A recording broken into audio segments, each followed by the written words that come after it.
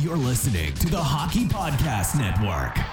New shows every day. Find us at thehockeypodcastnetwork.com or wherever you get your podcasts from.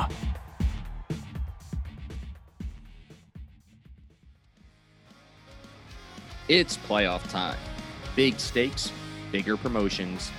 DraftKings Sportsbook is putting you courtside with the chance to turn $5 into $200. That's 40-1 odds on any basketball game. All you have to do is pick any team that is still in the hunt for the trophy. And if that team wins, you will receive $200 in free credits. That's right. Pick any team that is still in contention. Bet $5, and if that team wins, you cash $200 in free credits. All it takes to claim these 40-1 odds on the basketball team of your choosing is placing a $5 bet on that team and that team to win. Don't forget, DraftKings Sportsbook also offers great odds and promotions on baseball, hockey, and so much more all week long. DraftKings is safe, secure, and reliable, so you can deposit and withdraw your funds at your convenience. Download the top-rated DraftKings Sportsbook app now and use promo code THPN when you sign up to turn $5 into $200 in free credits. Bet on the basketball team of your choice to win their next game, and if they do, you can claim $200 in free credits.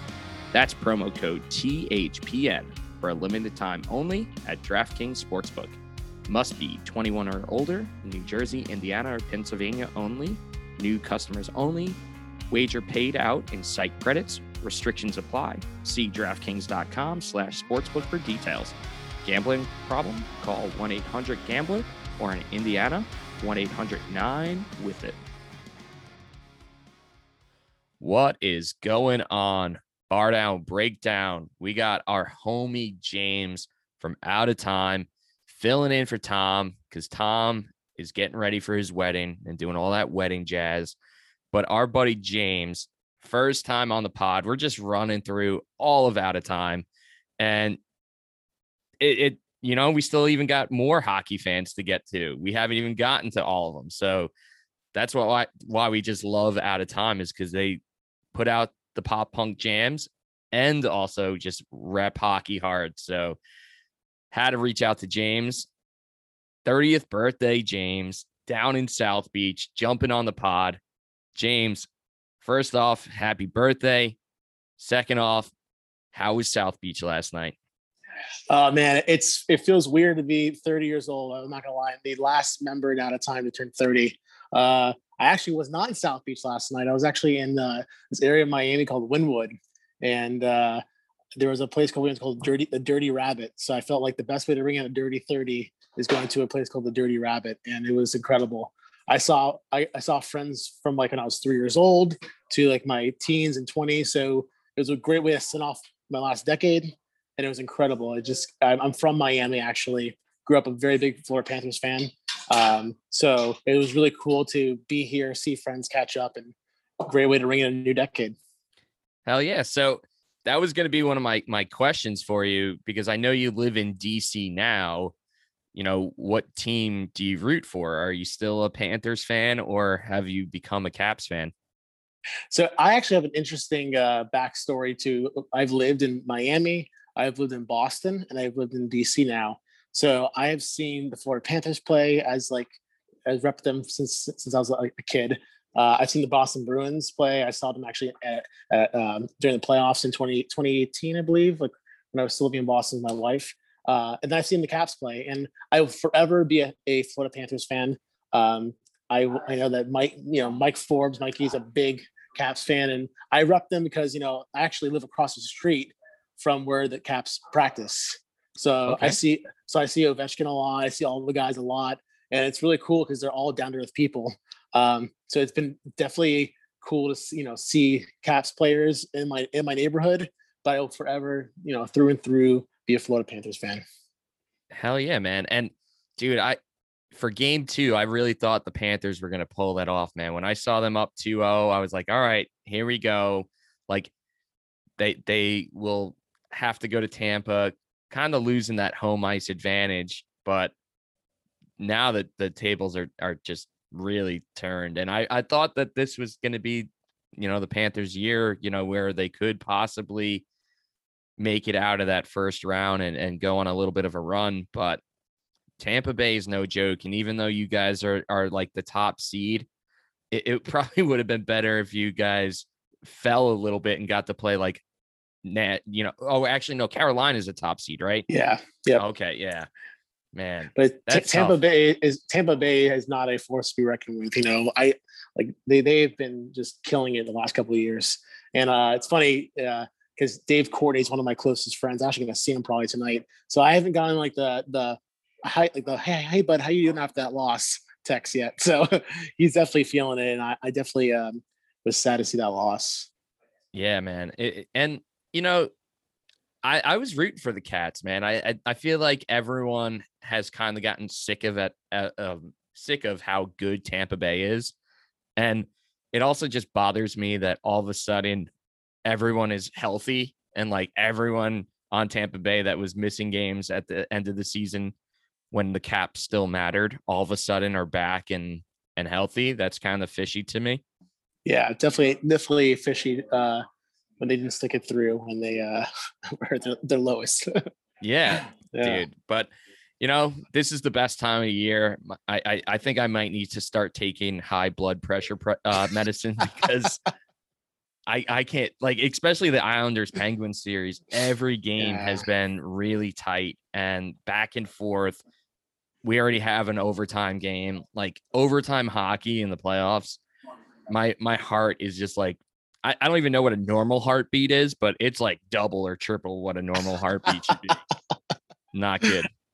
That's like me. I this is we talk hockey, but football season for me, it's like ebbs and flows, and my blood pressure is always through the roof. So I definitely feel that during sports seasons. Yeah, man. But we got to just appreciate nice weather and playoff hockey and just take it for what it's worth. But amen. I do also just kind of want to hear about, before we get to our awesome interview with Jeff from I Call Fives, I do want to hear about how you linked up with these out of time guys. So I know that Justin is from, the South Florida area. So is that like your original homie? Is that how okay. So the story behind Justin and I is actually like it's truly a love story. I'll start off with that. So Justin and I grew up in Miami together. He played in hardcore bands, so he was very prevalent in the hardcore scene. Was in a lot of well-known bands. I don't know if you know the band I Set My Friends on Fire, but they're from Miami. Not too familiar. They came out with a Crank That Soldier Boy cover like in 2009, and they just blew up. And they were, I think they were called We Are the Cavalry, and I think Justin was in that band. He was in a bunch of hardcore bands growing up, and I knew him from that scene. But the way I really met Justin was a Craigslist ad. I kid you not. I was forming a band called Check Your Six, and I posted an ad, or he posted an ad, and he responded to it. We literally, like, I have never met someone in my life that I have such great writing chemistry with.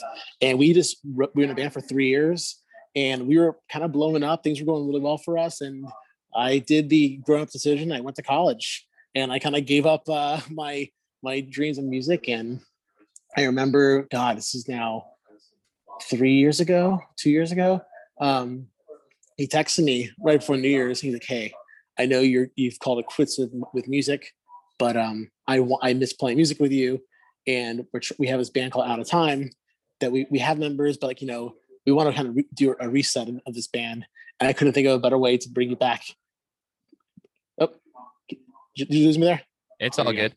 I couldn't think of a better way to bring you back into this scene with you in the lineup and just kind of going from there. And it's been such an incredible experience, and it's been awesome because not just do I have great chemistry with Justin, but all the guys it's just incredible writing chemistry as friends. It's truly a family, and that's the best part about it. I think you guys should just change your name to Craigslist, because I feel like there's a common thread of every story that I hear about your band, and it always comes back to Craigslist. So Yeah. I think Forbes actually met Justin through Craigslist. I'm pretty certain that's how they met, because they were in a band called Hits Home, and I remember they were doing some great music, and um, they broke up. Out of Time was a side project of Hits Home, and I think one of the guys from Capstan was in Hits Home, and basically joined Capstan, and they kind of created a side project. I could be just completely misspeaking, but I think that's how I think that's how it went. But yeah, Forbes is also from Craigslist, so we can call the Craigslist band. yeah. Now, I guess logistics wise, I'm just curious about this because all the other homies are in Orlando and you are still in DC. So I'm sure that just complicates things. Walk me through that. Mikey, you'd think that, and I definitely thought that, like, how the heck am I going to do this? I call it's a lot of patience, especially in a supportive wife. I definitely couldn't do this without her. And it's basically, when we tour, I fly down for a few days or a few weeks. When we record, I fly down, and it's a very, good understanding. And if I can't make a show, we've had one of our friends who texts for us on tour, fill in. So it's been great, because I've played almost every Out of Time show since I joined the band. There's been a couple I couldn't make because of family stuff, but it's been great because I just fly down, and tickets actually are really cheap from DC, and it's a 2-hour flight. So honestly, it's not that bad. And given that, I think that now we're coming back into the future of the music industry post COVID, I think grunt touring is going to be a thing of the past. So I think that this is going to make it even easier for me to tour them and do things like that. So distance is definitely not an issue with us. I always joke around that being Out of Time is like dating 4 other dudes, long distance relationship, because you're trying to stay in touch from states away. And honestly, they're so understanding. They're such great guys. And I'm not just saying this, I truly am incredibly lucky to know all 4 of those dudes. Hell yeah, man. And, going to Orlando isn't the worst place to have to fly for a quick weekend getaway. It's not like they're in Iowa or some lame place. You could practice, play a show, and then hit up one of the Disney parks or Orlando, Universal Studios or whatever it may be. It's funny you say that, because I actually, growing up in Miami, I hated Orlando, and I was like, God, it's so touristy, and this is oh my gosh, because everyone, when you're a kid in Florida, the number one, surprise family vacation is Disney, and I never grew to appreciate it because I would go so much. And when I joined the band, I fell in love with Orlando, to the point where Sarah, my wife, I'm like, hey, want to move to Orlando? She's like, no, absolutely not. And Orlando has an incredible music scene, lots of culture, great food, and there's more to it than just the parks. And Justin has really shown me that. We're big beer guys, big foodies. So anytime I go down there, the first thing I always do is I find me a good coffee shop, find me a place I've never been to eat, and let's just kind of enjoy ourselves. And we kick it all together, and we go, to spots. And Orlando's a great place. You're right. It's definitely, it could be worse. Definitely. And you're kind of reaping the benefits of that cheap flight. The reason it's so cheap to fly to Orlando is because, Disney's lining the pockets of all the airlines CEOs and whatnot to make sure that the flights are cheap. So people don't realize they're spending $6,000 for a family vacation, Dude, just at Disney alone. When your little one grows older, I'll give you some pointers with Disney, because I definitely know the pro tips of how to pinch pennies at Disney. But I'll tell you, you're not kidding. $6,000 is a drop in the bucket for Disney. It's easy to spend there. But yeah, it's also funny too, because touring and coming down on flights, I'll tell you, the most friendly airline for musicians is Southwest, hands down. When we came back from tour, Justin and I were like, dude, how are we were, I don't know if Justin will share the story, but when we were playing DC, I remember we had these massive cabs, and I do mean massive. I'm 6 foot, and it goes up to my chest. They're big boys and they're wide. We had to lug that up a fire escape that was like 3 stories, and then it was wet. So, and I remember Nick and everyone just like yelling at each other because we were so angry, and like we were at each other. It was the situation, and when we got back from tour, I'm like, how can we basically like play shows without lugging like all its gear around?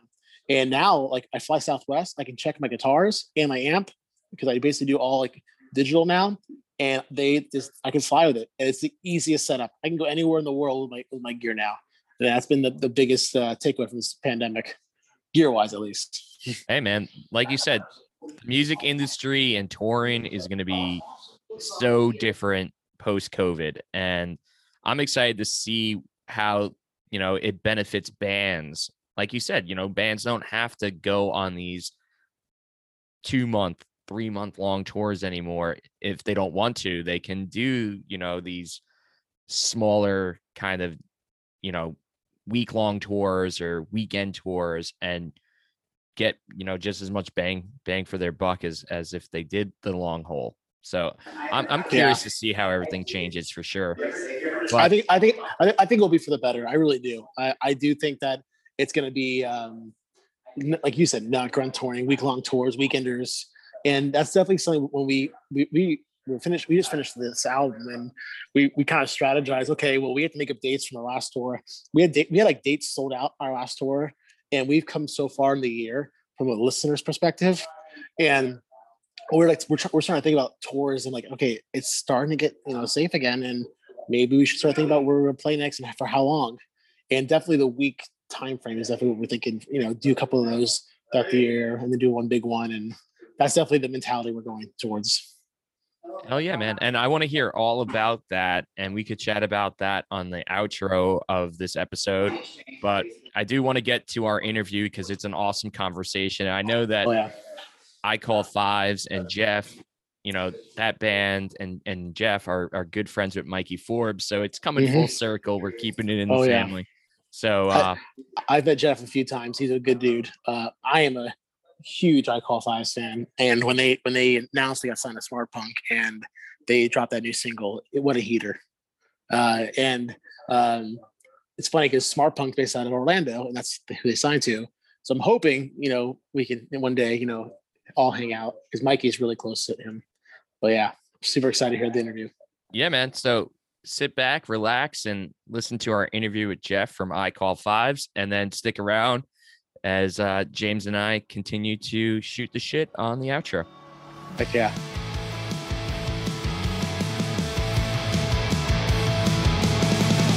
I wanted to ask you what you really thought that night. You wouldn't respond to me.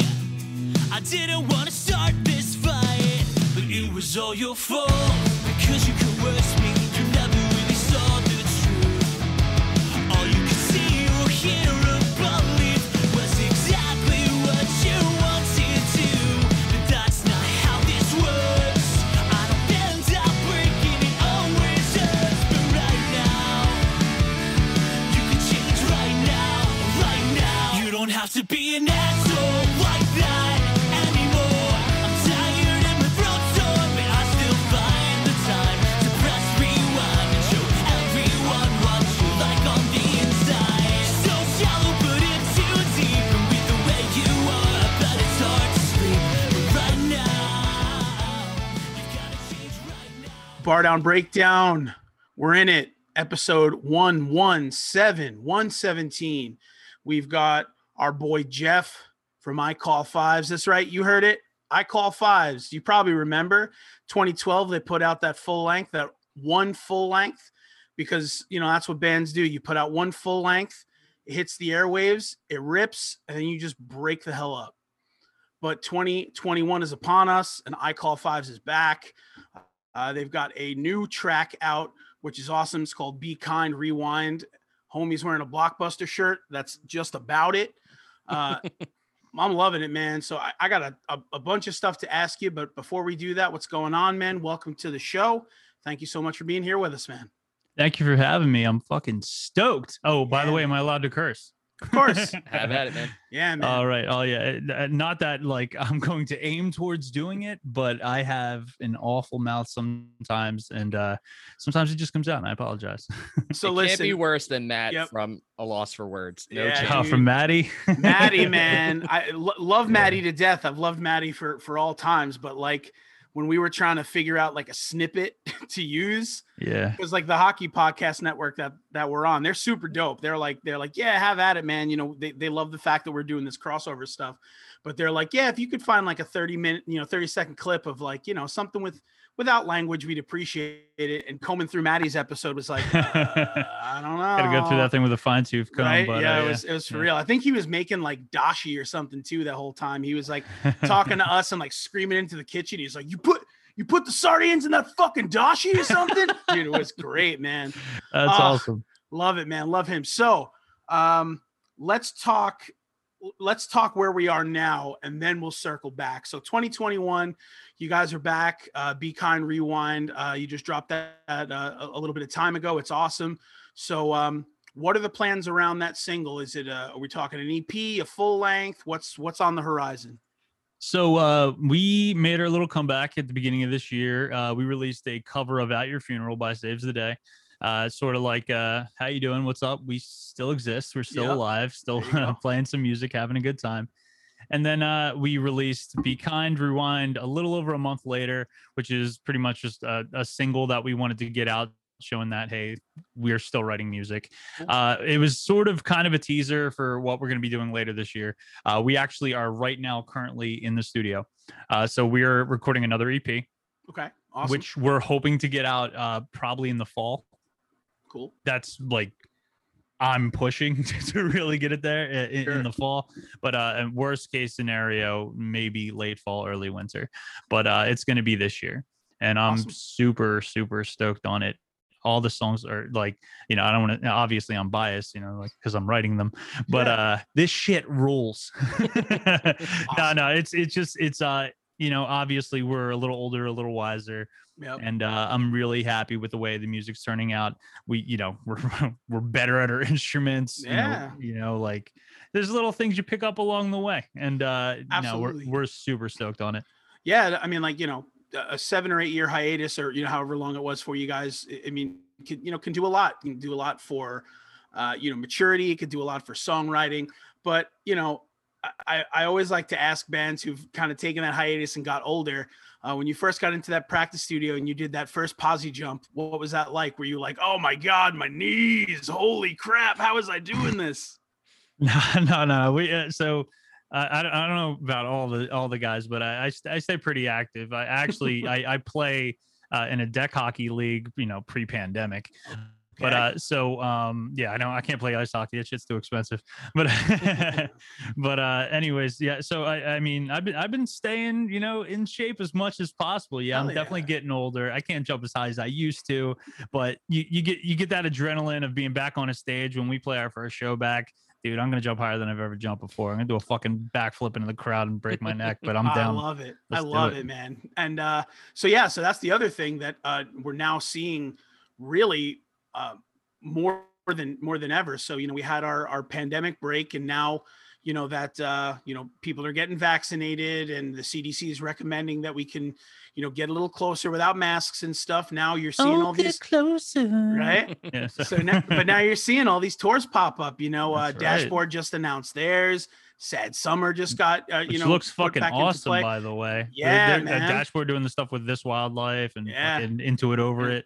That's cool. Yeah, I'm super stoked on that. And the Sad Summer Fest. Hell yeah, so far. Yep. Yeah, it's great, that we're at that point where we can start to book shows again and start to see bands get out there and start touring again, which is really important because 2020 was just that kind of black misery of a year where a lot of musicians who relied on touring to put food on the table had to go out and get shitty jobs and kind of break their cycle. So it's great to know that's all coming back. So for I Call Fives, is there anything that's materializing? Is there anything on the whiteboard, as they say, in terms of touring, or is it just like we're going to get out there and play a show first and kind of see what's going on?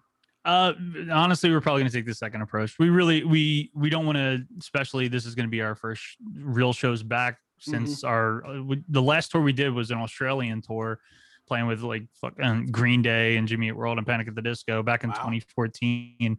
We played a festival called Soundwave down there, and it was it was awesome. But it's funny because we actually kind of broke up right before that. Well, not broke up, but we went on hiatus. And and that's what our bass player Drew called me up, and he's like, "Hey, dude, you want to go to Australia?" And I was like, you know, we've been there, you know, like it's fucking awesome. I love Australia so much.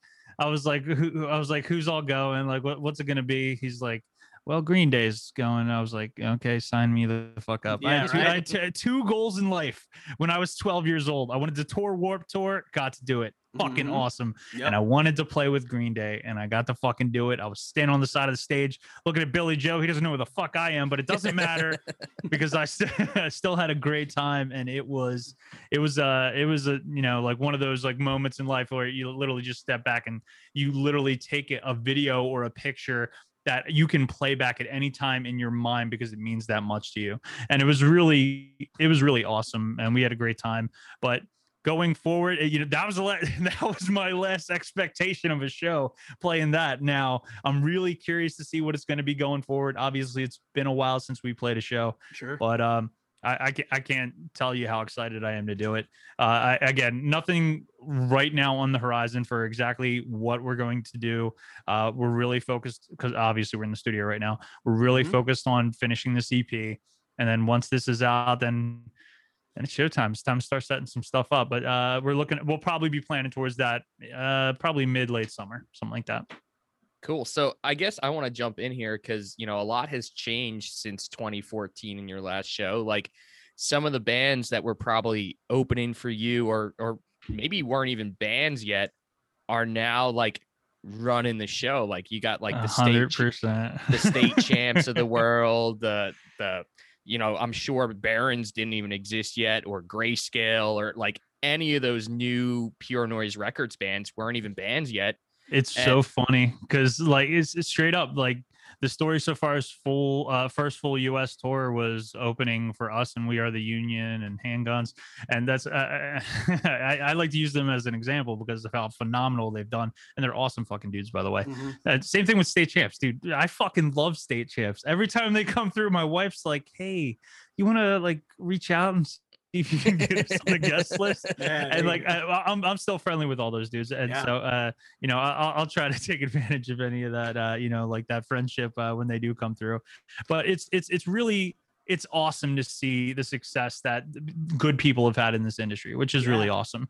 I love the fact that State Champs, for example, as we played this little hall in North Jersey, which is right in between both of our hometowns, that probably had a cap of maybe like 30 people, and there was like 50 people there. And like it's funny looking back at that, and then like 3-4 years later down the line, you know, we're still on hiatus. I went to go see them at a local place in Philly called the TLA, and dude, they sell that shit out, and it's popping the fuck off, and I'm stoked. Like it's funny, I'm like a proud dad, like standing on the side of the stage, like, man, dude, I fucked up. I should still be doing this. Like, this is fun as hell, man. I miss this.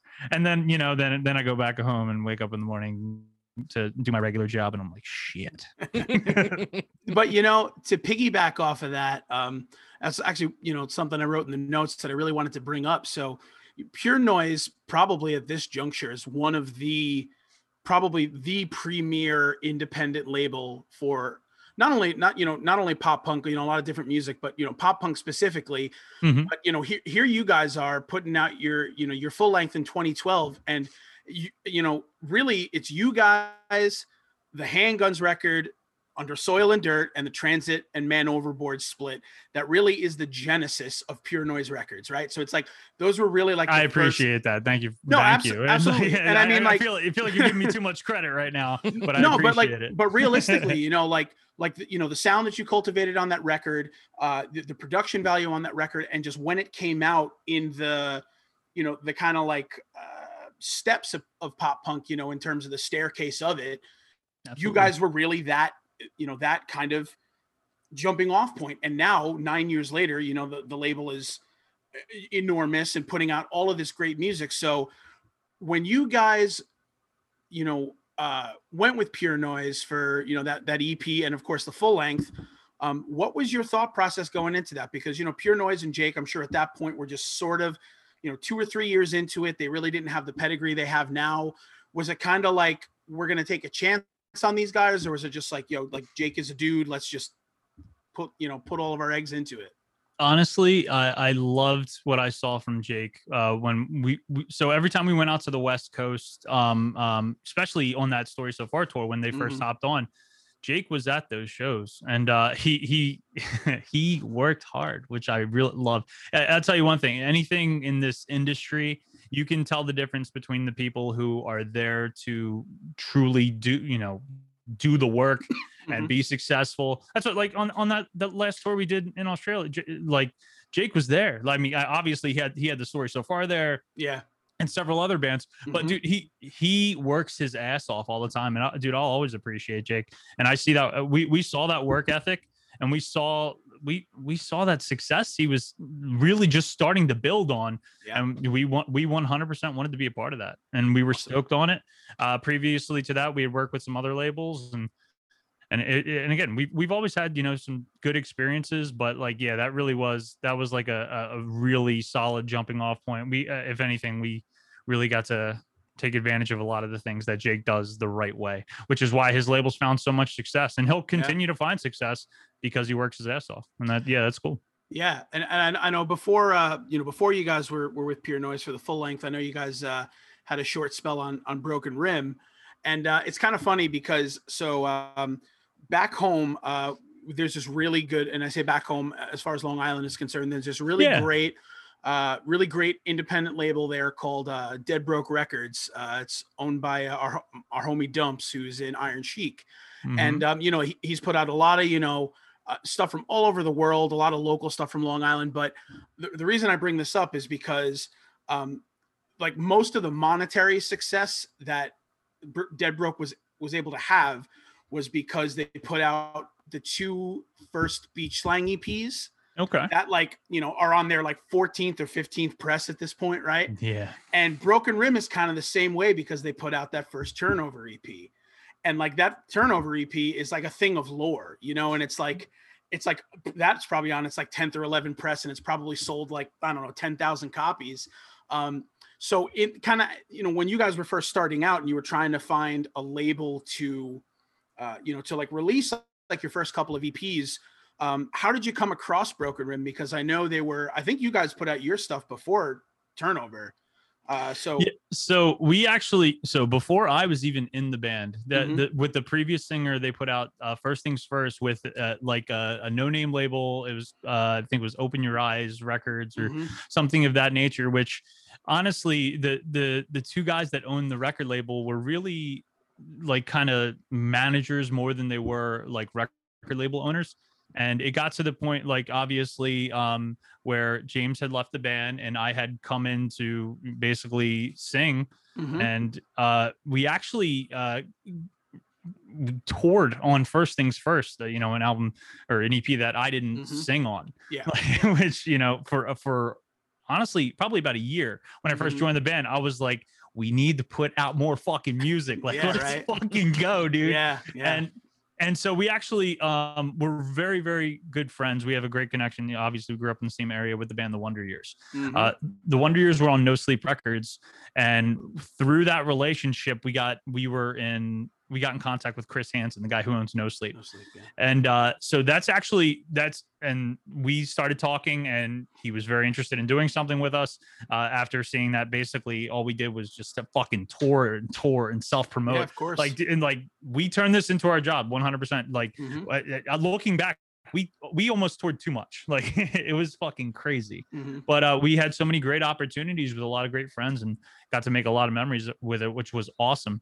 But yeah, so the first EP I was on with Bad Advice, which was fucking awesome for me because it was my first experience with this band. Previously I was in just a South Jersey local band, stuff like that, and as fun as it was, this was night and day.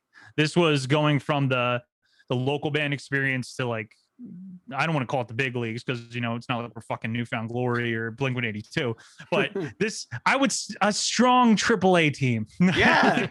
Hell yeah. And it was going really well. We were doing well at shows. Like kids were coming out for us. Yeah. So No Sleep helped us put out Bad Advice. And when we were up in Buffalo, we met Tedesco, who owns Broken Rim, and he basically just said, he's like, dude, I love this fucking EP. I'm gonna press it for you, and I want to put it out, and that's what he did, and it was fucking awesome. He's a great dude. Yeah. And, like he was always a huge fan. Whenever we went up to Buffalo, we'd hang out with him. I remember one time we went to this Chinese buffet, and we found like a fucking worm in our food, and like it like ruined one of my favorite things. I fucking love Chinese food buffets. Oh God. But dude, we got to do so many cool things with him, and again, I'm all about people and the connections. Like just how like Jake was crushing out with Pure Noise, Kyle was passionate about what he was doing, and awesome. If as many things as we've had or people that have reached out to us to try to do things, that passion shines through. If you're passionate about things, people want to work with you. So we saw that, and that's why we joined up with them. Cool. Hell yeah. So you mentioned the Wonder Years, and I feel like they kind of had that pop punk resurgence, like, and like we're leading that wave. So, since they were in that Philly scene, like you guys were, so like, what was it like to experience that, like at the local level first, and then to see it then go to like the national level, like, yo, this band is going to be it. Phenomenal. It was really cool. And it's funny because like before joining I Call Fives, I honestly I didn't know them that well. Like my previous local band had played like a couple shows with them, but I was never really super friendly. When I joined I Call Fives, our first tour we ever did with me touring on that First Things First EP was opening up for the Wonder Years, and it was just a short little East Coast tour, but like just getting to know all those dudes, they're fucking awesome dudes.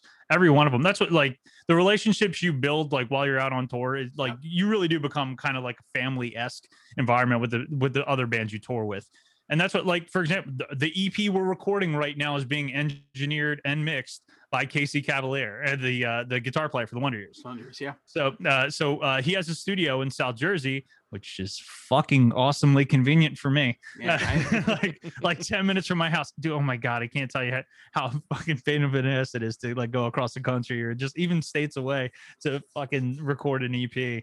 But oh my God, thank goodness. It's only 10 minutes away. So if I need to like fix a track or he wants to try like some more oohs and ahs over something, I like, yeah, right. It's 8 o'clock at night. Yeah, I'll head right over. I'll be right over, man. No, that's awesome. Yeah. And Jersey seems to be kind of like having a resurgence itself in terms of like, not just music, but like engineers and stuff. I know, who is it that just started over at Gradwell? I forget. The name is escaping me, but I mean, like, Gradwell's another one of those like, Jersey recording studios that's been around forever. And, Dude, I recorded my first recording ever when I was 12 years old at Gradwell House with the previous owners, not the people who own it now, with like the house engineer. Yep. And we did literally just because I think it was like $200 total. We recorded 5 awesome. like live songs. Oh, absolutely. And I was so proud of them. They were so like, little 12-year-old me is like, I fucking rule. I'm the king of the world. I'm the best rock player in the world. And then that, looking back at it, it's really, it's crazy to see the difference that 10 years in someone's life. Oh yeah. And not only that, but 10 years makes a world of difference in terms of the accessibility that bands have to like good recording equipment. Like, I talk about this kind of ad nauseum, but when I was in my high school band, in like 2005 or 2003 or whenever it was, yeah. I mean, like, none of us had like money to go to like a decent recording studio. Like it just wasn't going to happen. So you do these like basement demos where like somebody like found their dad's shitty 70s mic and like they just mic up the kick drum and they throw like one overhead mic over your cymbals and everything sounds tinny and terrible. But you're proud of what you're able to create. But today, I mean, like, if you've got like a 4-track and access to like all this pre-pro stuff and all of these plugins, you could like make a record that sounds like $1 million and literally spend nothing on it. It's so fucking unfair. It really is. Like straight up. Like you know what? I'm pretty tech savvy, and I was blessed. And my father was a musician as a child, like, which is why from a very young age I was taught multiple instruments. Nice. And I started singing at a very young age, very reluctantly. I wanted to be a fucking drummer, and my dad's like, "No, you will not be a fucking drummer. You're a front man. You're too fucking good at singing. You're gonna Love fucking that. sing." Awesome. And I was like, "Damn, well, fuck you then." No, but it's funny. I actually went to some like summer camp because I think I'd gotten in trouble the summer before, like skateboarding and just getting in some fucking shit. Mhm. And then the next summer he's like, fine, he's like, you're going to some kind of camp or something like that. So he sent me to an acting camp.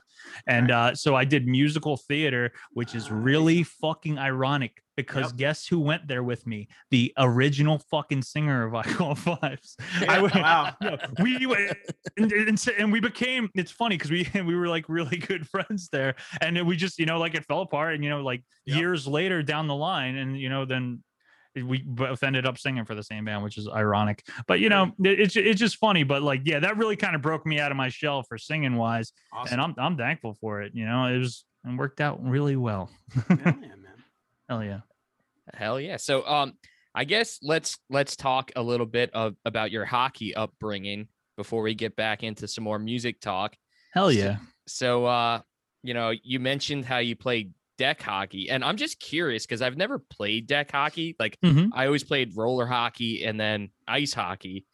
Like you said that it's less intense. I would imagine like running around would be way more intense. No. So it's actually ironic, but so at a very young age, I started off playing roller hockey. I played a little bit of ice hockey, and when I got back from touring and all the shit, because I mean, believe it or not, touring, like you spend most of your time in a van, like laying down or sitting down. You think you'd be really out of shape, but like that 30 minutes to an hour that you play on stage is like so intense, especially like I've always tried to like physically put on a show. I jump around like a fucking maniac, and like I've always loved that part of it. Yeah. But like you walk off the stage, it looks like, you know, like I am currently a shower, not like I took a shower.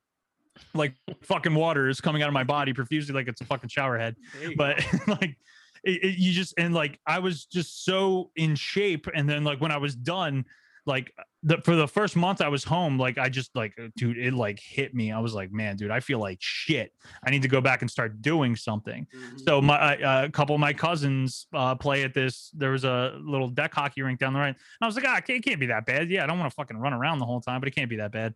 And yeah, and I'm sorry if I downplayed it earlier. It is it's like running a marathon. It gets, especially I play on a full size rink. So when you're running back and forth on a full size rink with a ball, not a puck, Yep. you're chasing that thing around. You can burn some calories. I definitely miss the skates in that scenario, but it's not only is a great workout, it's fucking fun, dude. I just love playing hockey, and it's kind of like, you know how you got beer leagues and ice hockey. It's the same thing. It's just I don't know how, but somehow there's more fighting. But it's always entertaining. There's always one kind of fucking spat at a game. It's hockey, but like it's such a good time, man. I love doing it, and I'm so excited for like this whole pandemic nonsense to be over, to where I can get back into it. Obviously, we haven't played it since all this nonsense. I'm now fully vaccinated, which is fucking awesome. I'm so excited to be able to go back out in public, but again, I'm still like rocking my mask until I know everything's fucking good. I do everything from home now. I work from home for my regular day job. I work from home, full-time fucking Twitch streamer. And the only time I get to play hockey is I have the little hockey sticks and a little ball and a little foam puck that I play with my 2-year-old son with. And I'm showing him how to board people. And, you know, it's really cool. Hell yeah, man. Floor hockey definitely took up many nights of my childhood. It was. Oh the my best. God, dude! That's one of like the greatest memories of me and my father. We had this. My parents had a fireplace at their house, but they have that little gate thing that went over the fireplace. Yep. And we turned that around. That was a net. And Yep. like the goalie, you'd be on your knees, and the other guy would fucking take the shots. And sometimes you get smacked in the face with the ball. But, Yep. yeah, dude, that's character building right there. That's what that is. Hell yeah! I don't think kids play floor hockey anymore because I'm a No. fourth grade teacher, Not at all. and I really No don't way. think they do. And I'm like, Where that did is- we go wrong? I don't Where even see did- kids. You know, I live in North Carolina now, so maybe Okay. that's why. But like, I don't even see kids in the street playing street hockey. Like, That's what the hell? interesting. No, Yeah. because you got to realize that, like, nowadays everyone is so connected in terms of the internet and playing video games and stuff, and there's nothing wrong with that. I used to love playing video games as a kid, but at the same time I'd be outside on the street playing street hockey, or having really bad like backyard and front yard wrestling matches with friends, and like doing stuff that was you probably couldn't pull off today because it's too dangerous, or like it's too scary, and parents are too like, I don't know, but there is something. Country's gone to hell. Parents are pussies. We need to. No, It's true, man. All parents, No, man. I get it. And people have gotten very protective, and I completely understand it. And like I said, it makes sense. We've definitely become more. It's hard to say less socialized, because we become more socialized with all this like interactions on the internet of course, and stuff like that. But yeah, I feel like that whole connection you would have with like your neighborhood kids is not what it used to be, kind of No, thing. definitely Like, not. and which is a bummer, because that's some of the greatest memories, like we have. Like, again, I'm a huge Flyers fan. My dad will never forget. We lost the puck, and I went into my dad's like collection of autographed shit, and I was like, we need a fucking puck. There's a puck here. I'm gonna take this puck. And it was autographed by Bobby Clark. And so I took the You got fucking like the hockey version of the Sandlot. Of the Sandlot. I was just gonna say. straight up fucking, and I'm not gonna lie, I've never put that together. I'm a fucking idiot. I love the Stanley. No, but like I took his Bobby Clark autographed Flyers puck, which we have a litany of autographs and stuff. Like that was another way me and my dad used to bond. We'd play like hockey, baseball, everything together, but we used to like go to games and get autographs and pucks and all that cool shit. Mhm. But so I take his Bobby Clark puck and I take it out there, and he gets home from work, and like the nets are set up like so it goes across the street. Like I'm playing with my neighbor's kids and the other neighbors, and he's like, why is the puck black? He's like because we were using one of the street hockey pucks that had the three little balls in it, and it was like bright orange, so it was like so easy to see. And I was like, oh, it's one of the ones we use from inside. And he's like, we don't have a bunk. He's like, he's like, what is that? And I remember him picking this up and losing his fucking shit. And I was like, and like, I'm just like, I'm sorry, like laughing, like being the an great asshole. Bambino. Yeah. Yeah, The Baby Great Ruth. Bambino. Sultan of What a great Swat, movie. The Colossus of Cloud. Yeah, seriously. So here's what I want to know. So I know a lot of a lot of people in Jersey are split. It's you're either a Mhm. Devils fan or you're a Flyers fan, but it seems to be the closer you are to that New Jersey Pennsylvania demarcation line, you usually end up being a Flyers fan. So I know you being from South Jersey, is that the reason why you were a Flyers fan, just because your pops was and you were kind of right on that border? Is that the deal? Yeah, you could literally throw a rock from my house and hit the Wells Fargo Center right now. Like we very close to it. We went to a lot of games growing up and stuff like that. Like literally right down the street is the Voorhees fucking skate center. Yeah. Which is where the Flyers practice. Like I got to go see like at a very young age. My dad, my dad was a musician before. He used to he didn't used to do it regularly, but like a couple times when I was younger, he actually sung the national anthem at that time, which was the Spectrum or I forget. Yeah, I forget the Spectrum. the Yeah. Spectrum, and it like, which was fucking awesome. I was like, dude, this is awesome. That's my dad. You know, Yeah. like cool shit like that. Like I've always had like a great connection with the Flyers, which is ironic because, you know, like, yes, I'm from New Jersey and I hate the fucking Devils. They're like some of the like worst memories sports wise as a child were from fucking like Scott Stevens elbowing Eric Lindros in the forehead and fucking ending his Yeah, career. Absolutely. God, I hate fucking Scott Stevens. Anyways, no, but it really is. I feel like most of North Jersey is like kind of honestly pushing towards like the New York side. I know a lot of Islanders and Rangers fans that are up in that area. Mhm. Like the Devils really hold down like Central Jersey and like maybe a little towards the shore area. But I mean, if you Central Jersey doesn't really exist, so it's kind of hard to draw a line. But everything south of a certain area, we're all Philly fans. Flyers, Eagles, you know, Phillies, Sixers, all that stuff. Sixers #1 seed in the East. Let's go. Yeah, they got to run, man. They're and you know, for us, I mean, I don't think Mikey and I are huge basketball fans, but I mean, this is the first season that I can remember, maybe outside of 6 or 7 years ago, when the Knicks were actually contending.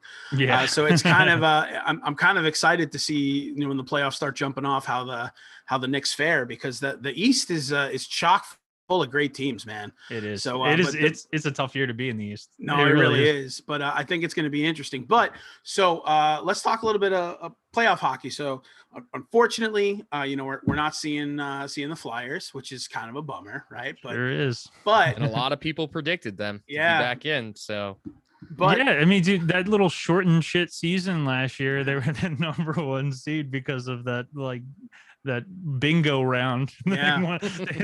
they beat Tampa Bay, the Capitals, and the Bruins in the first 3 games, and they're like, oh, they're the #1 seed, Yeah, right. because they went on like a little bit of a hot run because they came back from a break hot. But yeah, Yeah. this year it's very unfortunate. I am still absolutely watching the playoffs just because I love hockey, but yeah, I'm bitter about it. It I mean, sucks watching, you know, like the Capitals, you know, playing Yeah. the fucking Bruins. I'll tell you what though, man, that last year, man, that Isles Flyers series, man, was a great series, man. That was just some chippy, just like really rough and tumble Old time hockey. hockey. And they just- Gordy!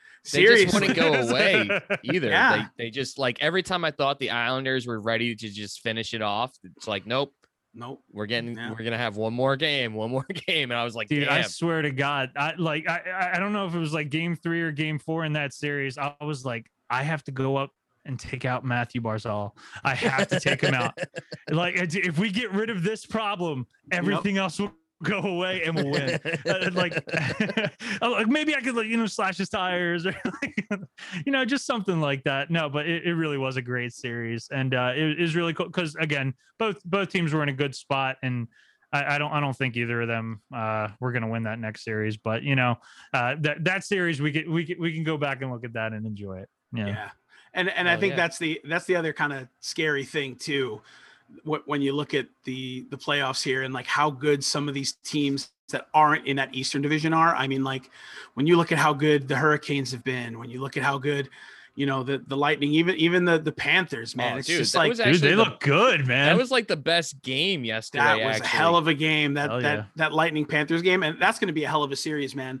We were talking in our last episode with one of our buddies who's a Pens fan, and we were talking about how that is like our series is kind of going to be the sleeper series, just because a lot of people have already written the Islanders off, and you know they're like, the Penguins aren't like the same Penguins. So, but that Tampa Bay Florida game, man, if that sets the tone for the rest of that series, whew, that's gonna be, that's going to be an something. awesome series. Yeah. I really, and it's really incredible how like Tampa Bay has cultivated their talent. Like even like they have a litany of superstars now, but like even their younger talent is showing up. Like it's just like I'm so fucking jealous of that. Like, because I really feel like, so like from a Flyers fan perspective, we have this core of older players that we have started moving away from, honestly, after last year. You know, no more Wayne Simmons. Yep. And like we're just like, which kills me. I'm like, dude, I love the Wayne train. You know, like I wish him success in whatever he does. Yeah, of course. But it really is just, it was really hard to sing like we have such solid talent like Sean Couturier or JVR and things like that. We have like the pieces, but like it just never really falls into place.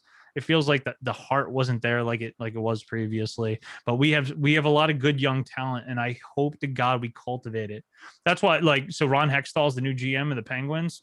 Like, he was here and everybody like gave him shit because he wasn't going out and getting those fucking superstars. He was cultivating young, good talent. And like, we're seeing the benefits of it now. Like Joel Farabee is our fucking leading scorer in goals. And like, he's just like, nobody was looking at Joel Farabee, you know, like fucking 6 or 7 years ago. Like Ron Hextall's got a good eye for young talent. And like, again, I'm bummed that we kind of, you know, like it's my hockey team and I want it now. Like, it's like but they're, you know, one of the things that they've been saying that I've been kind of reading with some of the, you know, the teams that are in the off season now is they're looking at the Flyers at potentially being one of the most aggressive teams in the off season. Yeah, that's our new GM, and he has made that public, which is always good. You know, like showing your cards in a poker hand. It's always fucking great idea. Anyways, no, like I just don't like. I don't get that. Like but no, it's 100% true. It's easy to read because I'm very interested in what they're going to do. And the meeting our GM had with Claude Giroux instead of our coach, the coach was not present, which is fucking baffling to me. Is they just extended him Alain Vigneault. So I'm happy. I think he's a good coach. I think we're really lacking chemistry this year. I think with the actual like a full seasons of practice and team building, I think we'll be solid. Absolutely. But, we'll see what happens, but yeah, if we're aggressive, we can get some actual scoring talent in here. I'll be very excited. We got a lot of good young guys, but we need defense. You got to put somebody in front of Carter Hart. He looked fucking demoralized towards the end of the season, he really and he's supposed to be like. I mean, I'm saying he's supposed to be a stud. He is a stud. Like he's a really solid goalie, and he just at the end of the year he looked like a deer in headlights, and just. Definitely looking forward to having some better defense in him other than just Ivan Provorov. That's what, like, dude, Niskanen retired fucked us hard, man. That's like, it's funny. Like, I always used to hate Niskanen because, you know, he's a Capital, and and when he came over here, I was like, it's going to be like another one of those, you know, just move over here for 1 or 2 years and he goes to another team. Like he's just chasing a cup kind of thing. And, you know, after he retired after that first year, I was like, dude, he was a staple in the success of the team that year. Like he really, dude, he helped Provorov develop his game further than what it was. I think that's what they need. They need like a not one. They need 2 or 3 solid defenders. Yeah. I think that's kind of the role that guys like, you know, like Leo Komarov and Andy Green play on the Islanders is really, you know, they're probably past their prime in terms of being, you know, excellent hockey players, but in terms of having a hockey mind, you know, they're there to develop all these young kids and just be like, you know, yeah, you're 20 and you think you're the shit, but like, you know, let's learn the fundamentals of hockey, which we can teach you because we've been here and we've been to the dance. So it's always good to have that kind of depth on your team for if anything, you know, just to put someone out there and, you know, with the playoffs, it's a whole different ball game. And, you know, game 1 for the Islanders, at least, was that realization of like, you know, Kyle Palmieri just woke up, you know, like, you know, we figured, oh, you know, Palmieri's a fucking flyer killer, man. That's the man. And you know what it is, you know, a lot of people have always said, you know, he's a super streaky guy. We have streaky guys on the team already, but, you know, it was getting to the point with a lot of Islanders fans where like Palmieri and Zajac was just like, what did we do? Like what? Like we gave up a first round pick for nothing. And then here he comes, you know, scoring, you know, the game winner and, you know, finally, you know, breaking out of that mold. So it makes you feel good, you know, because you can kind of finally validate why this move was made and what it's going to do for this team in the playoffs. But so, you know, for you, I mean, you talked about it a little bit, but just to go maybe just a hair more into detail. Sure. So as far as being aggressive in the off season, as far as trying to spend a little bit of money, you know, kind of that cap that you have, do you have your eye on any particular free agents that you think the Flyers would really benefit from? You know, if anyone, you know, anyone that you'd love to see wearing the orange. I mean, I'm not gonna lie. I don't know the who's gonna be a free agent this year. I really don't. Okay. But I'll pull it up right now. I'll tell you right now. Top 30 unrestricted free agents of 2021. Hell yeah. Let's do it. see. Dougie Hamilton would be fucking awesome. Hell yeah. Young defender that, I mean, maybe he didn't like hit his stride, but he showed a lot of fucking promise. And I think he'd be pretty solid. Mhm. Hold on, Jeff. I just want to comment and give you some praise on Sure. how quick you were able to pull that list up, because Tom put you on the spot there. And like, Tom, I don't know who the unrestricted free agents are at this point. Like, that's a tough question No, to ask someone. So like, the fact that you pulled that up so quickly, like, kudos to you, dude, because we are so bad at Googling things on this podcast that you would have been sitting here for 15 minutes trying to pull up that Yeah, list. we've been called out for how bad we Google actually by a guest. Like, it's a heartbreaker. No. It's so as I mentioned earlier, I'm a full-time video game streamer, and one of the most important things is your ability to be able to have a conversation. And a lot of times you don't know what the fuck people are talking about. So like, if someone in the chat's talking about some nonsense while I'm trying to kill someone in Call of Duty, I got to be able to pull that shit up while I'm trying to kill people, and like just to be able to keep the conversation going, because that's what drives people's interest, is that you're relating to them and having an actual conversation. But no, seriously, with the unrestricted free agents, I'm really like, I mean, he's a fucking brat, but he's so goddamn good. I love Taylor Hall. Like, I'm trying to think. Tyson Berry might be solid, but same thing. He's not really a defenseman. He's really kind of like a sort of like a ghost kind of player where he can really contribute and help out like the power play and stuff like that. But there's no one really I'm like super honestly stoked about. There's a couple big names here. Obviously, you have like Ovechkin's an unrestricted free agent. If they don't fucking sign him, I'll fucking shit in my pants and throw it at somebody. But like it's just sorry if that was a little too much. But I'm definitely keeping that clip in case he doesn't sign with them. Like, you got to do it on your Twitch now. Yeah, I guess so. Yeah, that'd be one of my challenges. But I really want the Flyers to focus on strengthening their defensive core. We have a lot of good young talent that needs to be developed. Like Morgan Frost. There's so many good young players that we have sitting waiting in the wings to sort of like come up and fill a position. I'm really curious to see what's going to happen with this expansion draft, to see who's protected and who's taken, kind of thing. So I'm really curious to see what we have to work with right off the bat, because like we have great depth when it comes to the center position. We have solid wingers. We have a ton of playmakers. We don't have a lot of like snipers. We don't have people that can, if they're one-on-one and they're taking the shot, they can't pick that corner always. They always try to make the extra pass to give them that much more room. And that's where I feel like the Flyers always kind of like fuck up. They always try to do a little bit too much, which again, sometimes it works out great and the fucking goalie's left with his dick in his hand. But a lot of the time they end up trying to make that extra pass and the play gets broken up. There's only so many times the defenseman's going to be fooled.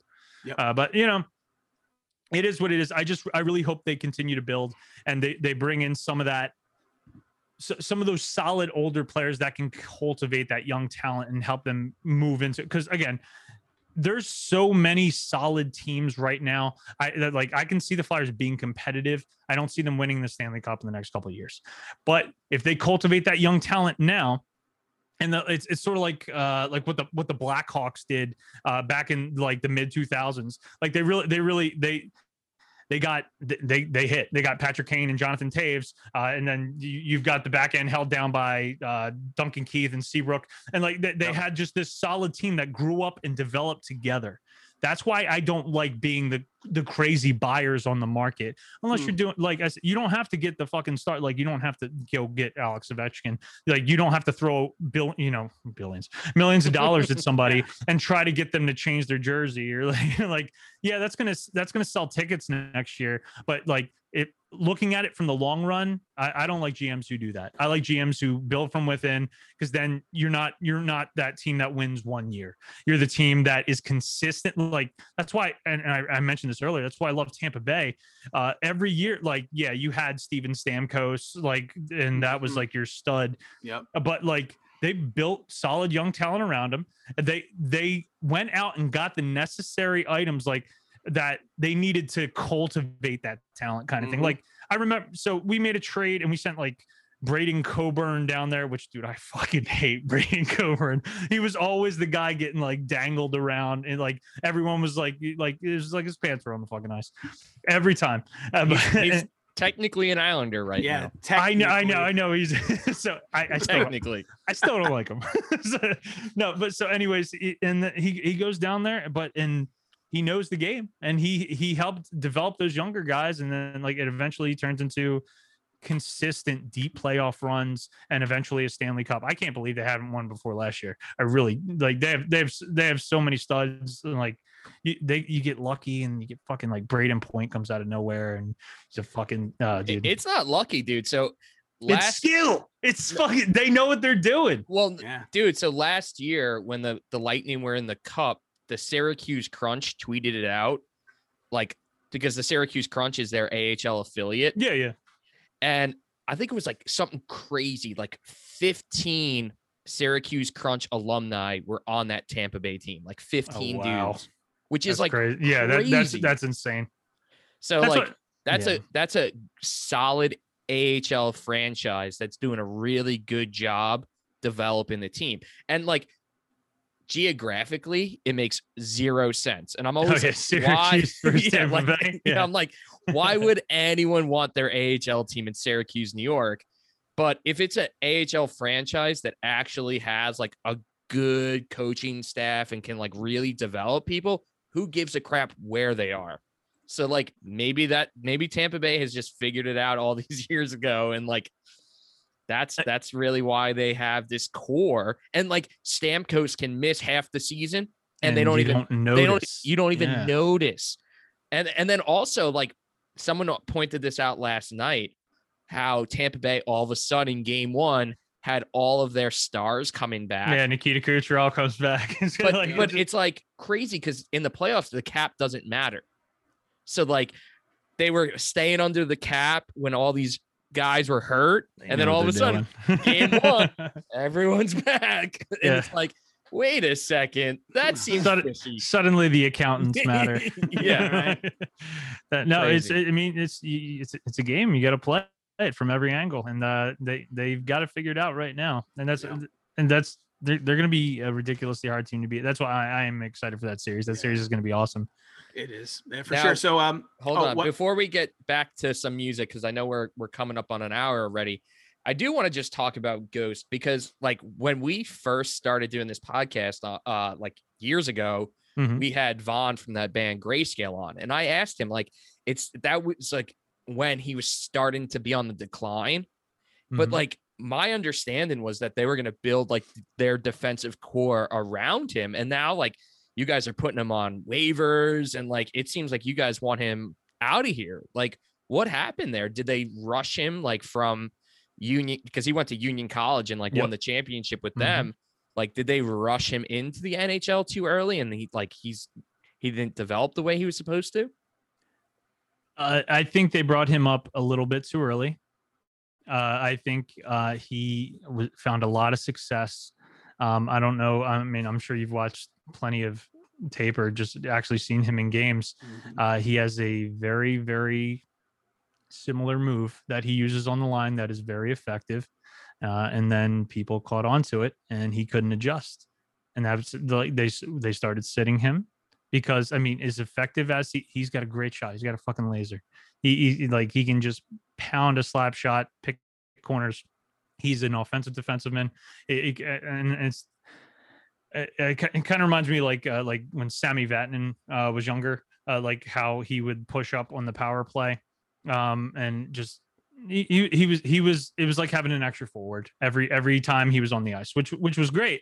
But then a light got broadcasted on him that where there were certain plays where if you were a little bit more physical with him, where he just disappeared, and you're in the end you're playing a defensive position, and he fell out of favor with a lot of Flyers fans, and like you could almost see it affect him mentally.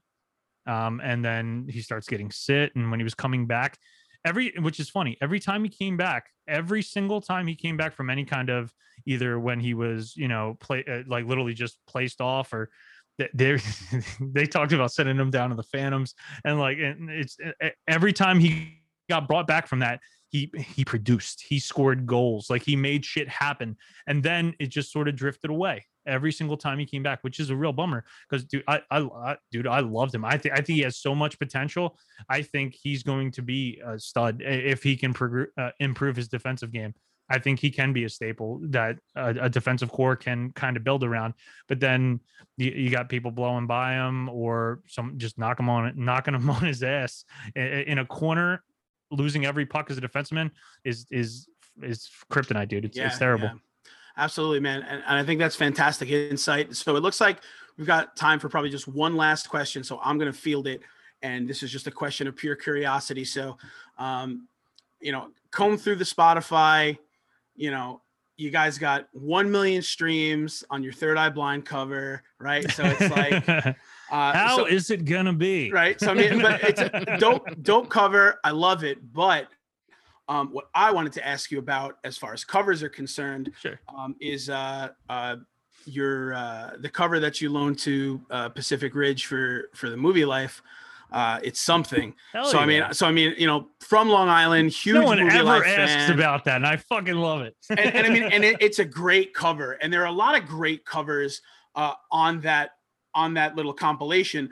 The most funny thing to me, though, is that This Time Next Year didn't play This Time Next Year, which kind of doesn't make on glass, yeah, right. Doesn't make a lick of sense to me. But anyways, just take me through how you decided to choose that song, and I guess what the Movie Life means to you, because the Movie Life is one of those bands that if they didn't exist, a lot of these newer pop punk bands probably wouldn't play a fucking chord. Hell yeah, dude. Anyways, when I first started getting into like the whole pop punk scene, I was a Drive Thru Records kid, 100% Drive Thru Records. Fucking loved them. Changed the way I listen to music. Yep. And I got brought to that by The Starting Line.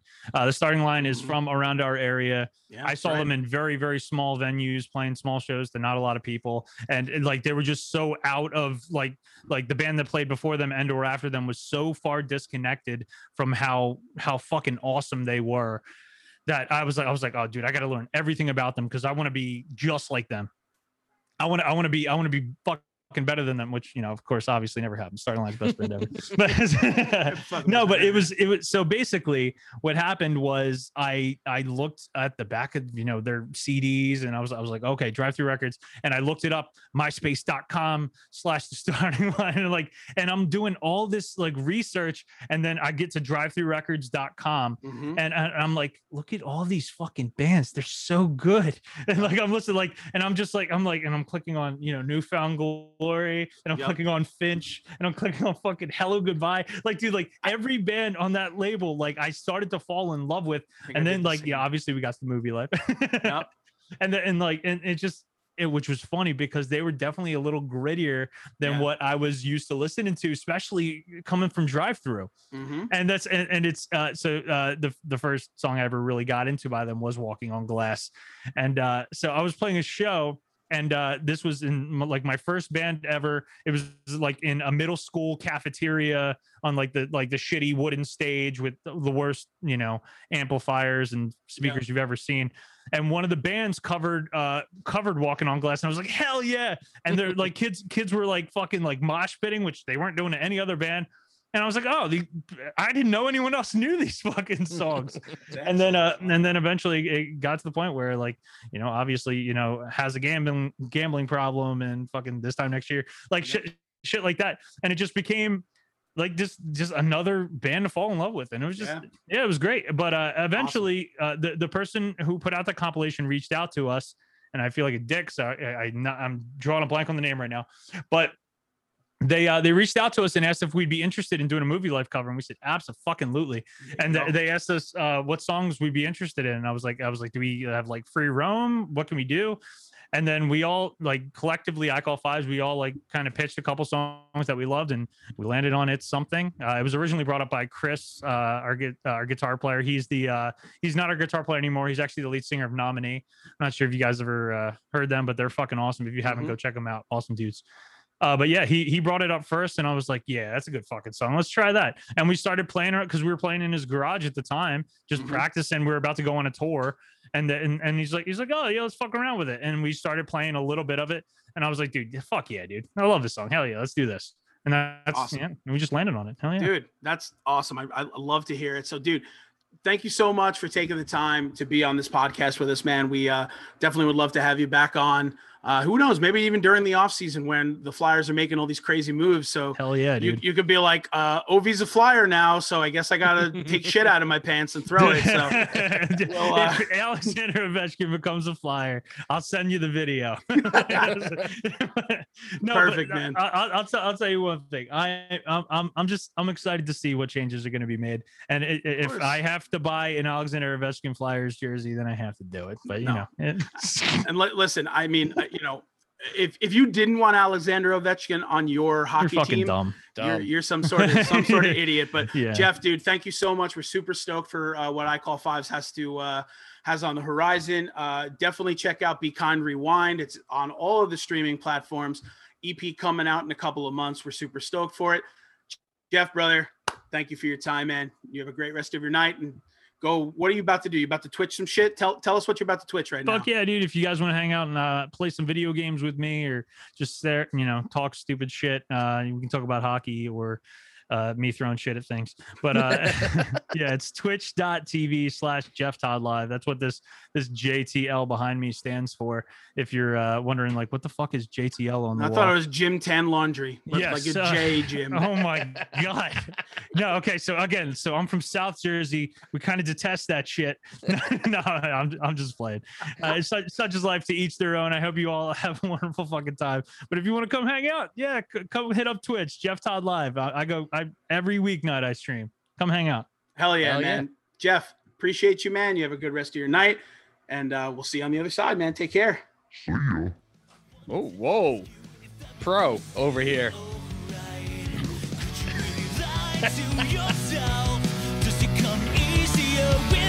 Well, I already know, and I'll reduce you to a song, and I bet you'll sing along, 'cause that's no evidence, 'cause you still wanna be friends, but you don't have to be an asshole like that anymore. I'm tired and my throat's sore, but I still find the time to press rewind and show everyone what you like on the inside. So shallow but in too deep, and with the way you are, I bet it's hard to sleep.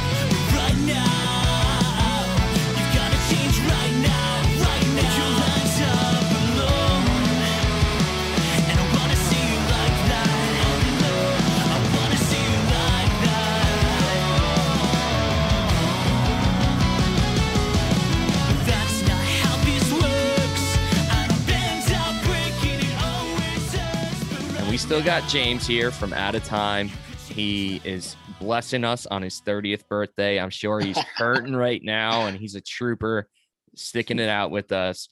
But before we get into some of this Out of Time news, I do want to just hear this crazy Ovechkin story you were telling me before we started recording. So Absolutely, man. I do want to just put it out there, and I know Tom's not here right now, but Tom and I are huge Alex Ovechkin guys. Like, he is such a personality. He's so good for the game of hockey.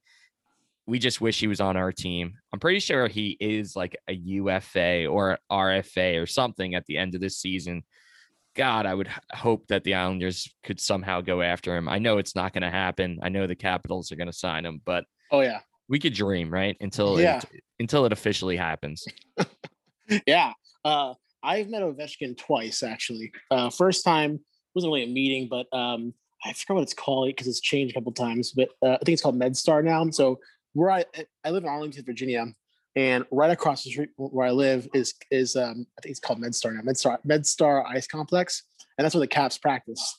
And I've seen Ovechkin practice there. He walks around the mall with this kid and the wife, and super down to earth guy. Like you would obviously he's a pretty memorable person, but he's such a genuine human being. But I remember one time I was out in this back in 2018. That's when they won the Stanley Cup. 2018 was it 2018 last one? That sounds right. I'm so bad with that kind of stuff, and I say it on the podcast all the time. Like I'm so bad with dates and whatnot. Tom's the dates guy. Tom's like no. Tom is totally not the dates guy either. We're not stats guys or dates guys. I don't even know how we've done this show for as long as we have. Is this part of what I look forward to in my 30s? Is that you just forgetting things? You forget things all the time. So I was at a bar and I remember hearing commotion. I'm like, what the hell is going on? And there's like a whole crew entourage. It's fucking Ovechkin with the Stanley Cup, and he's like partying, and he's like, I think there's a photo of him at a bar like holding it, and he's like pouring like drinks in it, drinking from it, like he was going crazy. But he was such a nice dude, like buying people shots and really good guy, and he was just living it up. But yeah, that's my crazy Ovechkin story. I got to see him.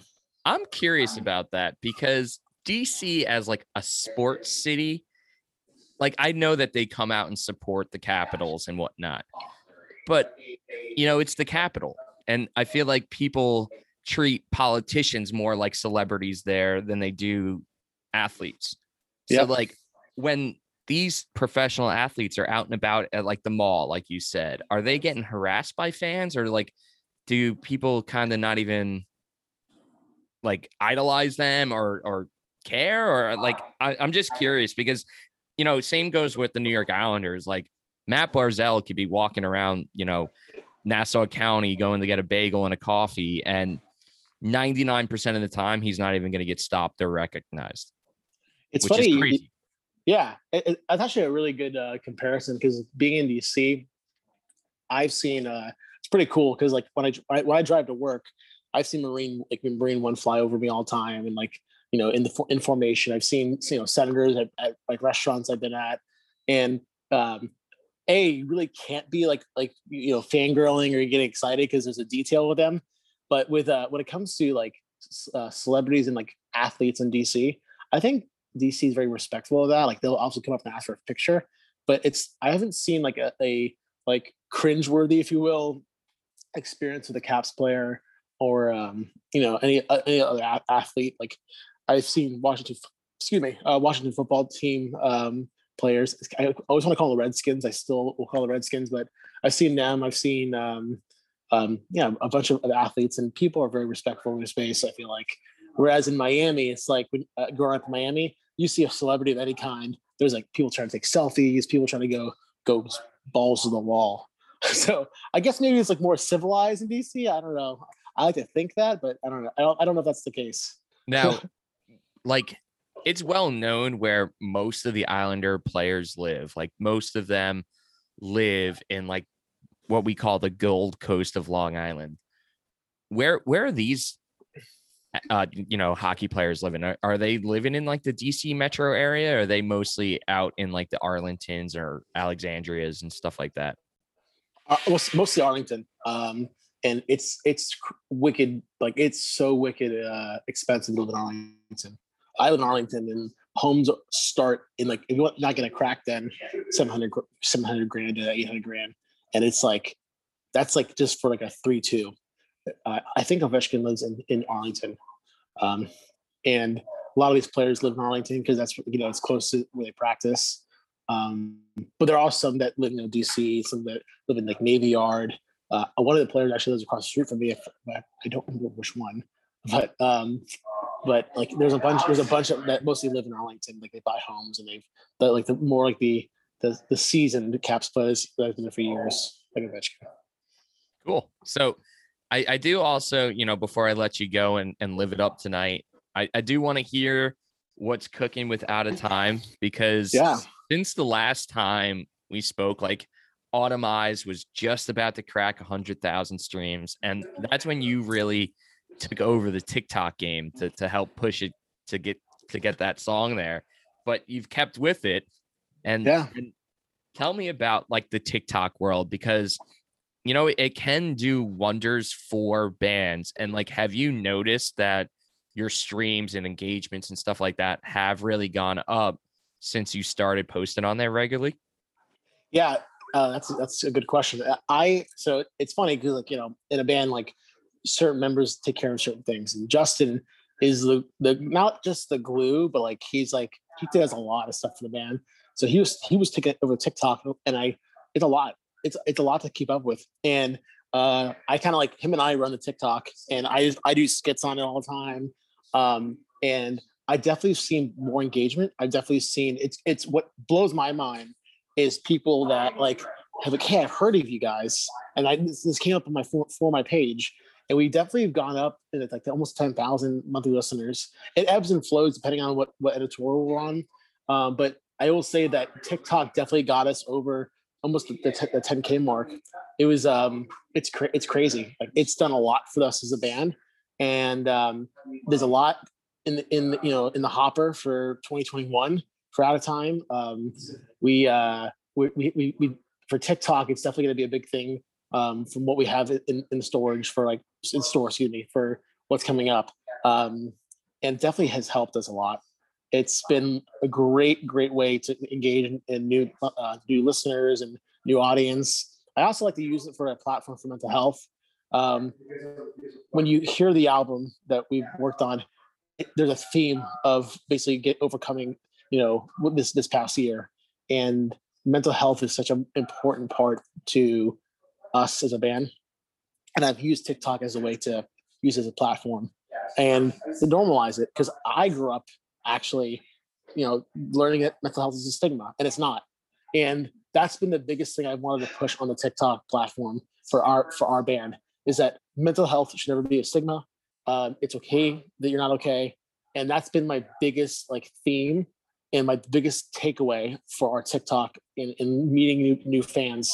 And I love that. We get messages from people all the time. Hey, I never heard you guys before. I listen to Husky Fight.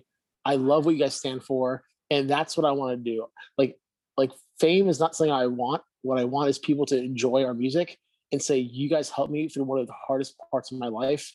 And it really helped me get through my darkest moments. Because Transit did that for me. Listen and Forgive, my God, that record got me through the hardest break of my life. I actually have a Transit lyric tattoo. So, and I showed it to Joe and at a show one time. And Joe's good friends with Justin and all them. And I want to be that band that helps someone get through one of the toughest times of their life and be that crutch or foundation. Hell yeah, man. And that's what music does for us. You don't listen to this alternative scene of music if you're not looking for that deeper connection to the songs. Just go listen to the top 40 then. That's why people go into these rabbit holes and really go to shows that are general admission shows that you're jammed in there with 200 to 500 other kids just screaming your heads off. That's why we do this, man. Yeah, absolutely. And when we do finally, I don't know when it's going to be, but when the record does come out, I will tell you that what the most beautiful thing about the record, and I do mean this, that it's every song you can tell is an Out of Time song. There's no gimmicks behind it. We're not trying to make a upbeat top 40 song. We're trying to make classic pop punk with a modern twist based off of what we grew up with loving. Newfound, I Call Fives, The Movie Life, Drive-Thru Records, basically. And I think what the coolest part of this new album is that it punches right from the beginning, but it ebbs and flows with feelings. So you'll feel like an upper and a downer, but there's closure to it. And it's not just all over the place. There's a common theme, and it just closes so beautifully. When we finished recording a few weeks ago, I cried. I am a crier. I'm the most emotional one in the band. They make fun of me for it. I'm a super emotional person.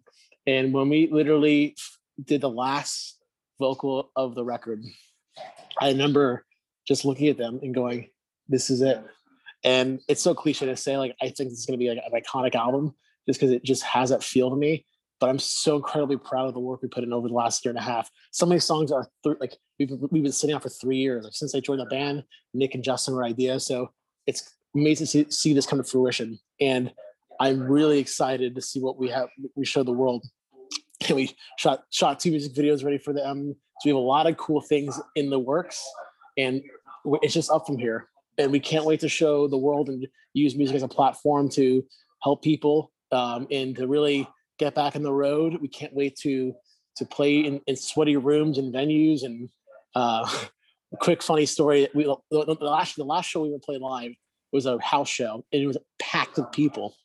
And the guy who brought on tour to do merch with us, I got on his shoulders and I literally played Graveyard on his shoulders. And it was like, I literally was in a house, like hitting ceiling fans. Like, people are like screaming the lyrics at me, and I'm just like rocking out. I love that. That's like, I live for that. And I can't wait to play these new songs for everybody. Like, I can't wait for people to learn these new songs. And I'm just so excited to get out there and when it's safe to just see everyone again. Yeah, dude, I can't wait to like physically meet all of you homies. Hell yeah. and catch some shows here in Charlotte or down in Orlando. And I'm just super excited for, everything that you guys have been doing the past, 2 years, whatever it may be. So super pumped for that. Yeah, it's definitely exciting, and I can't wait that we can all hang out.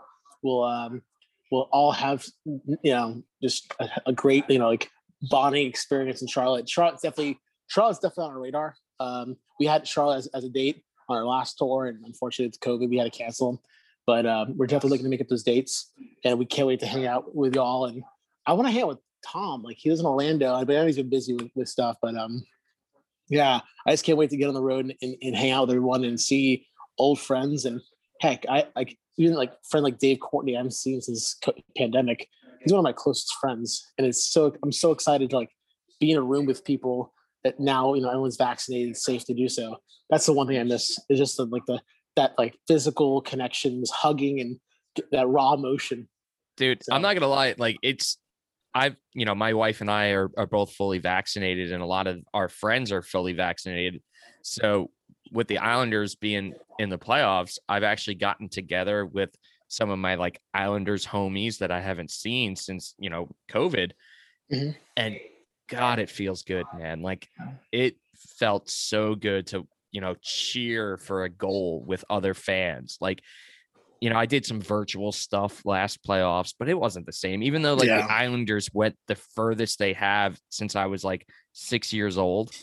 It didn't feel very special to me because I wasn't with those people. So like actually watching games with friends and, eventually going to shows, man, it feels so good to have that back. And, it's doing a lot for people's mental health, like you have been stressing. So it's looking up, man. And I'm super excited for everything you guys got coming out in 2021, 22, whatever it may be. But I really do appreciate you filling in for Tom and catching up with us. And thank you. I wish we had another new song to debut, but I know that you guys are shopping it out and doing all the things that you have to do with a new release. But definitely follow you guys on TikTok, because I watched that Mentos video probably 100 times. It's my wife's like right there laughing, and we shot that in a park, the Mentos challenge one, and like Sarah was like, "How are we gonna do this?" I'm like, "I'm just gonna go for it," and I like deep throat the 2-liter Coke. It was so good. And like I was like choking, and Justin's like, "Whatever you do, don't put it in your mouth and drink it. That's gonna not be good for you." And I did that in public, Mikey. I was literally at a park with families doing that, and people were like, "Oh my god, who is this creature with like sleeves and doing a Mentos challenge?" But yeah, man, it's funny because like I'm like the super, like Justin and I are very like outgoing, extroverts, and it's so hard for me to like see the new songs in like my Dropbox, and I can't show the world. And the music videos, it's killing me. It's killing me. And we basically, to keep fans satisfied, we've been doing these covers, and it's so funny because like people are like, "Oh, I love that you're a cover band." I'm like, we're not a cover band. We put out we put out singles, and we had an EP, and we basically are just sitting on this record because when it's time to do it, we will release it. But I will say, I do think that you're gonna hear New Out of Time sooner than you think. I really do. I think it's gonna be an incredible year. Definitely the first single is gonna be like a holy shit moment, because it's definitely, we took the time on this record. A year and a half speaks for itself. Like, we didn't want to rush a full length. We wanted to really perfect the songs. We have, my God, 50 other songs that we've demoed, and these are 10 of them. So it speaks volumes that we took the time. And Dylan at Close Quarters Recordings, he just like, it's I'll end it on this. When recording is my least favorite thing about being in a band, because you realize how so much you suck. And it's like, and then when you hear their album back, you're like, oh, okay, I was really hard on myself. And like Dylan, our engineer looks back and he's like, no, that's editing. I'm like, oh, okay. And just like, oh, okay. So should I quit life? He's like, no, it's salvageable. But no, I'm only teasing. But yeah, I'm really excited for y'all to hear it. You will be definitely the first person to hear the new stuff. Justin is probably gonna kill me when he hears this, but don't worry, Mikey, I got you. Yeah, Justin better put like a password on that Dropbox link. Yeah, it's funny because like when we got one of our guest spots on this new single, it took everything in me to be like, oh my God, like I gotta show this person. And just like, hell, you won't. You won't show anyone. You're not gonna show a single soul. And if you do, I will kick you in the nuts. Oh man, that's so good. Well, James, man, I really do just love catching up with you and hell yeah, brother. Hearing out of time stories. And I'll let you go and enjoy your 30th.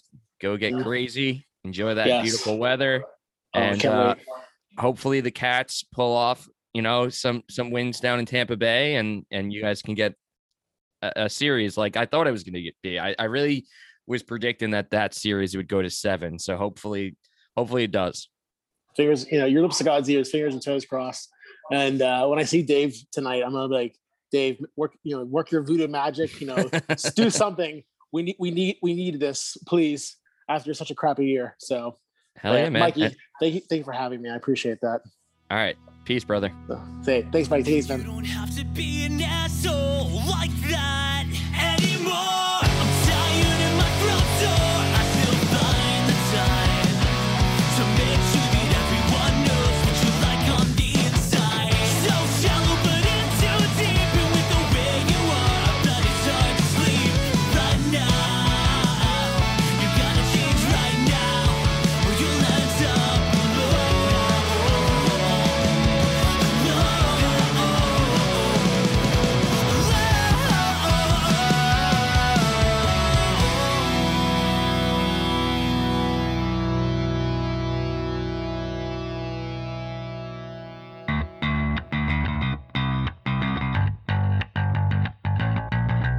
Hello, hockey fans. My name is Nick Berlansky, host of the Tip of the Iceberg podcast here on the Hockey Podcast Network. My co-host Nick Horwat and I talk all things Pittsburgh Penguins, from top news to game analysis and other unconventional hockey talk.